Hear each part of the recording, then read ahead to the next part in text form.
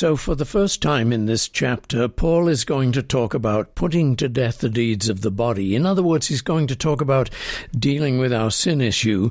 And it's interesting that you might think, well, this is pretty late in the day to be talking about this, but that's the whole point in regard to the gospel. The gospel reveals, first of all, what Christ has done for us and how he has positioned us for salvation in him through his saving grace, through his crucifixion, through his atonement, and then it leads to how we respond. So very often, too much emphasis is put upon our response before we learn what God has done for us. And that, of course, is the core of legalism. Legalism is all about me and us and what we do rather than what God has done for us. Well, thank you for listening today. Colin Cook here, and How It Happens, a broadcast on the good news of the gospel as we explore it through the book of Romans. And each year, or year and a half or so, we go through this book and then start all over again. Why do we do that? Because this book, more than any other, trains our faith. If you want to train your faith, listen in to this program every Monday through Friday, 10 o'clock in the evening, repeated at 4 in the morning on KLTT AM 670 in the Denver and Colorado and surrounding states areas. You can also listen to some of these podcasts on soundcloud.com/faithquest, and that will, even though we're not up to date, unfortunately, because we have some technical issues with it at the moment, but you can hear a lot of the archives there. So Paul says then in Romans chapter 8, in referring to the deeds of the body, he says, "For if you live according to the flesh, you will die. But if by the Spirit you put to death the deeds of the body, you will live." Now, first of all, we want to notice this. This is not a threat. Why do I say that? I've said that frequently. That is in regard to this chapter 8, because if you're looking at it through legalistic eyes, the law and what you must do, you will see these things in a distorted way. That's how we are. We read the Scripture in a distorted way from our guilt, from out of our guilt. But the gospel has given us the privilege of believing in our salvation, of believing that God has mercy on us through his Son. And thus, and as a result of that, we don't see things in this threatening way. Then what does it mean? Well, Paul is simply saying let's say again, Paul is not saying that God is saying, if you live according to your human nature, I'll kill you. Rather, Paul is saying, look, the human nature is deadly. It is infected with destruction. So don't live according to it, because it won't benefit you. It will not do you any good. Live according to the Spirit. That's how he's talking. All right then, so he says, if you live according to the flesh, you will die. Human nature is deadly. And that means that if we should live according to fear, according to guilt, according to shame, so that everything we do, if it fails, we think God is judging us, and therefore we feel guilty, or we think that we have no right to do anything successful or to be successful in the world or to accomplish anything because we're full of shame, or that everything that we do will go wrong, therefore we are afraid to try because of fear. All of that is according to human nature, you see.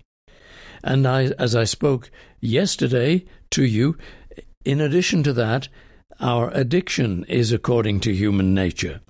So the issue then becomes, as we have already explored it to some extent, how do we put to death the deeds of the body?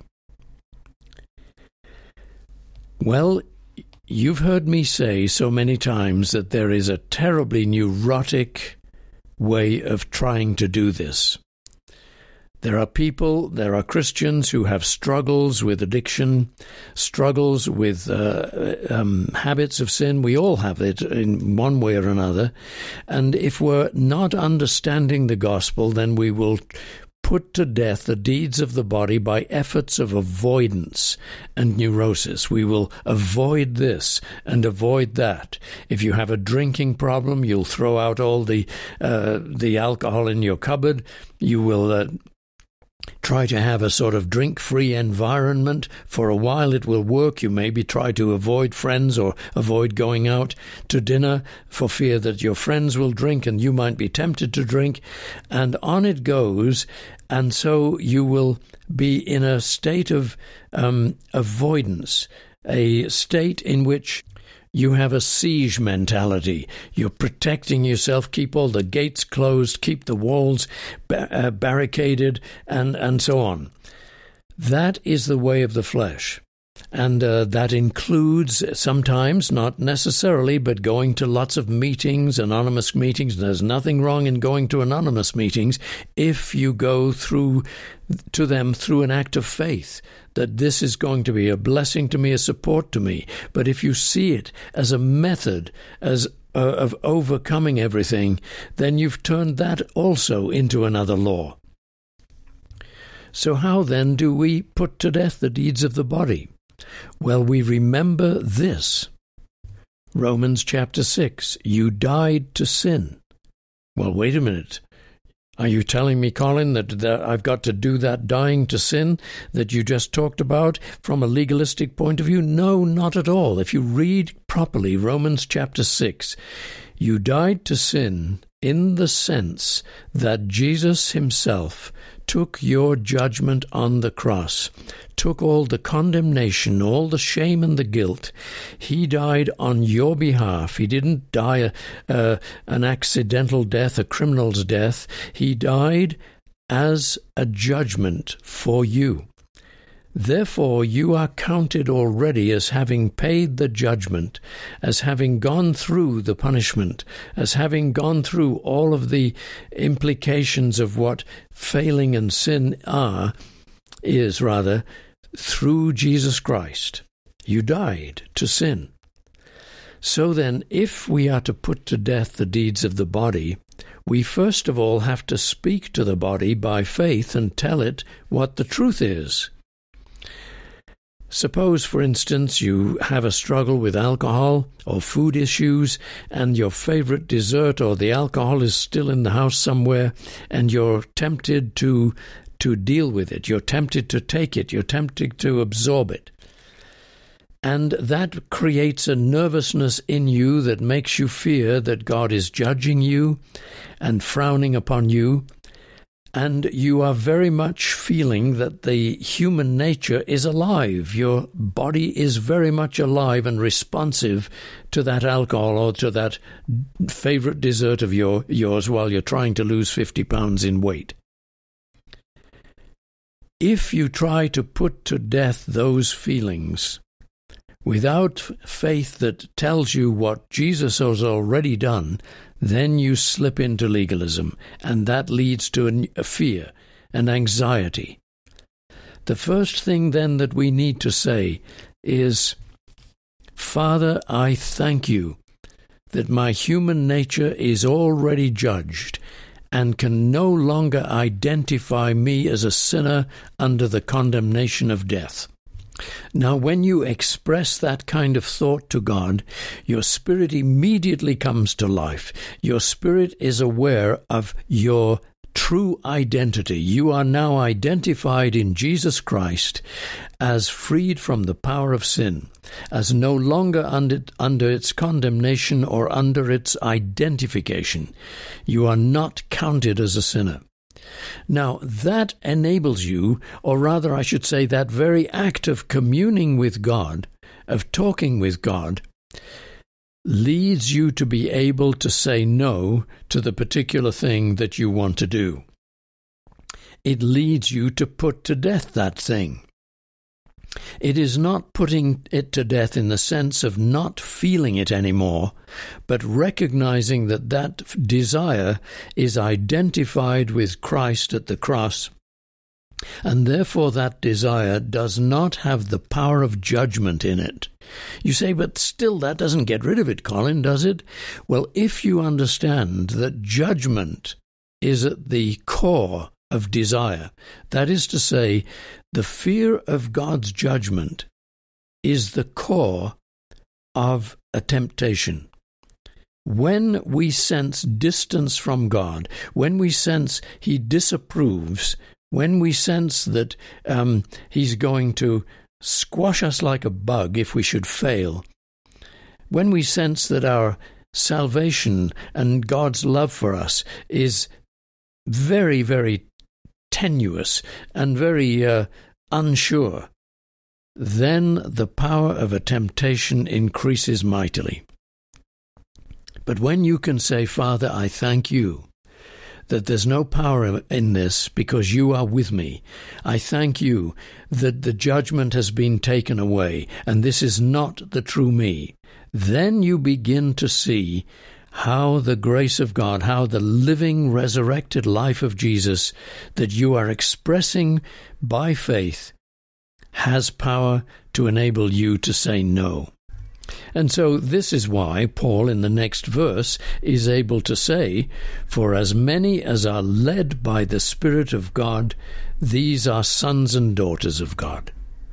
The fact that we are able to speak to God in regard to our humanness, our brokenness, and affirm that we are recognized as righteous in Christ and freed from condemnation, and we thank Him that this is not the true us that's trying to bother us and harass us and torment us, that fact indicates that we are being led by the Spirit.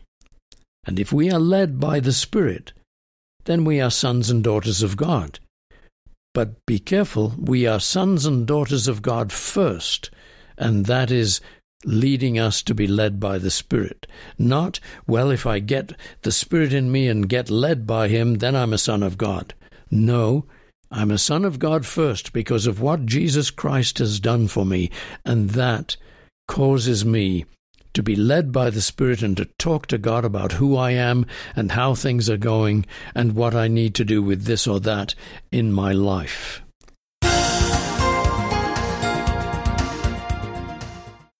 Well, thank you very much for joining me today.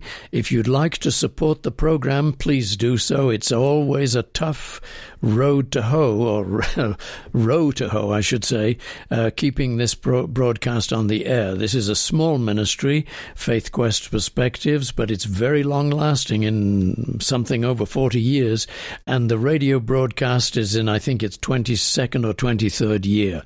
If you would like to make a donation to keep the broadcast on the air, you can send it to Faith Quest, P.O. Box 366, Littleton, Colorado 80160.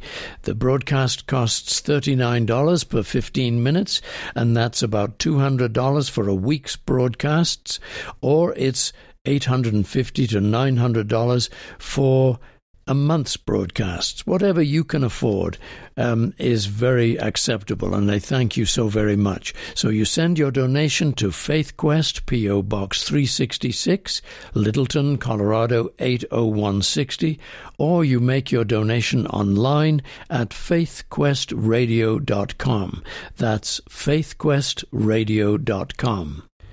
And thank you for all the donations over the months and weeks. I do appreciate it. It really does help. Thank you also for your little notes. Sometimes those notes are really cheering for me, and it indicates that people are listening and getting the point. I'll see you next time then. Cheerio and God bless.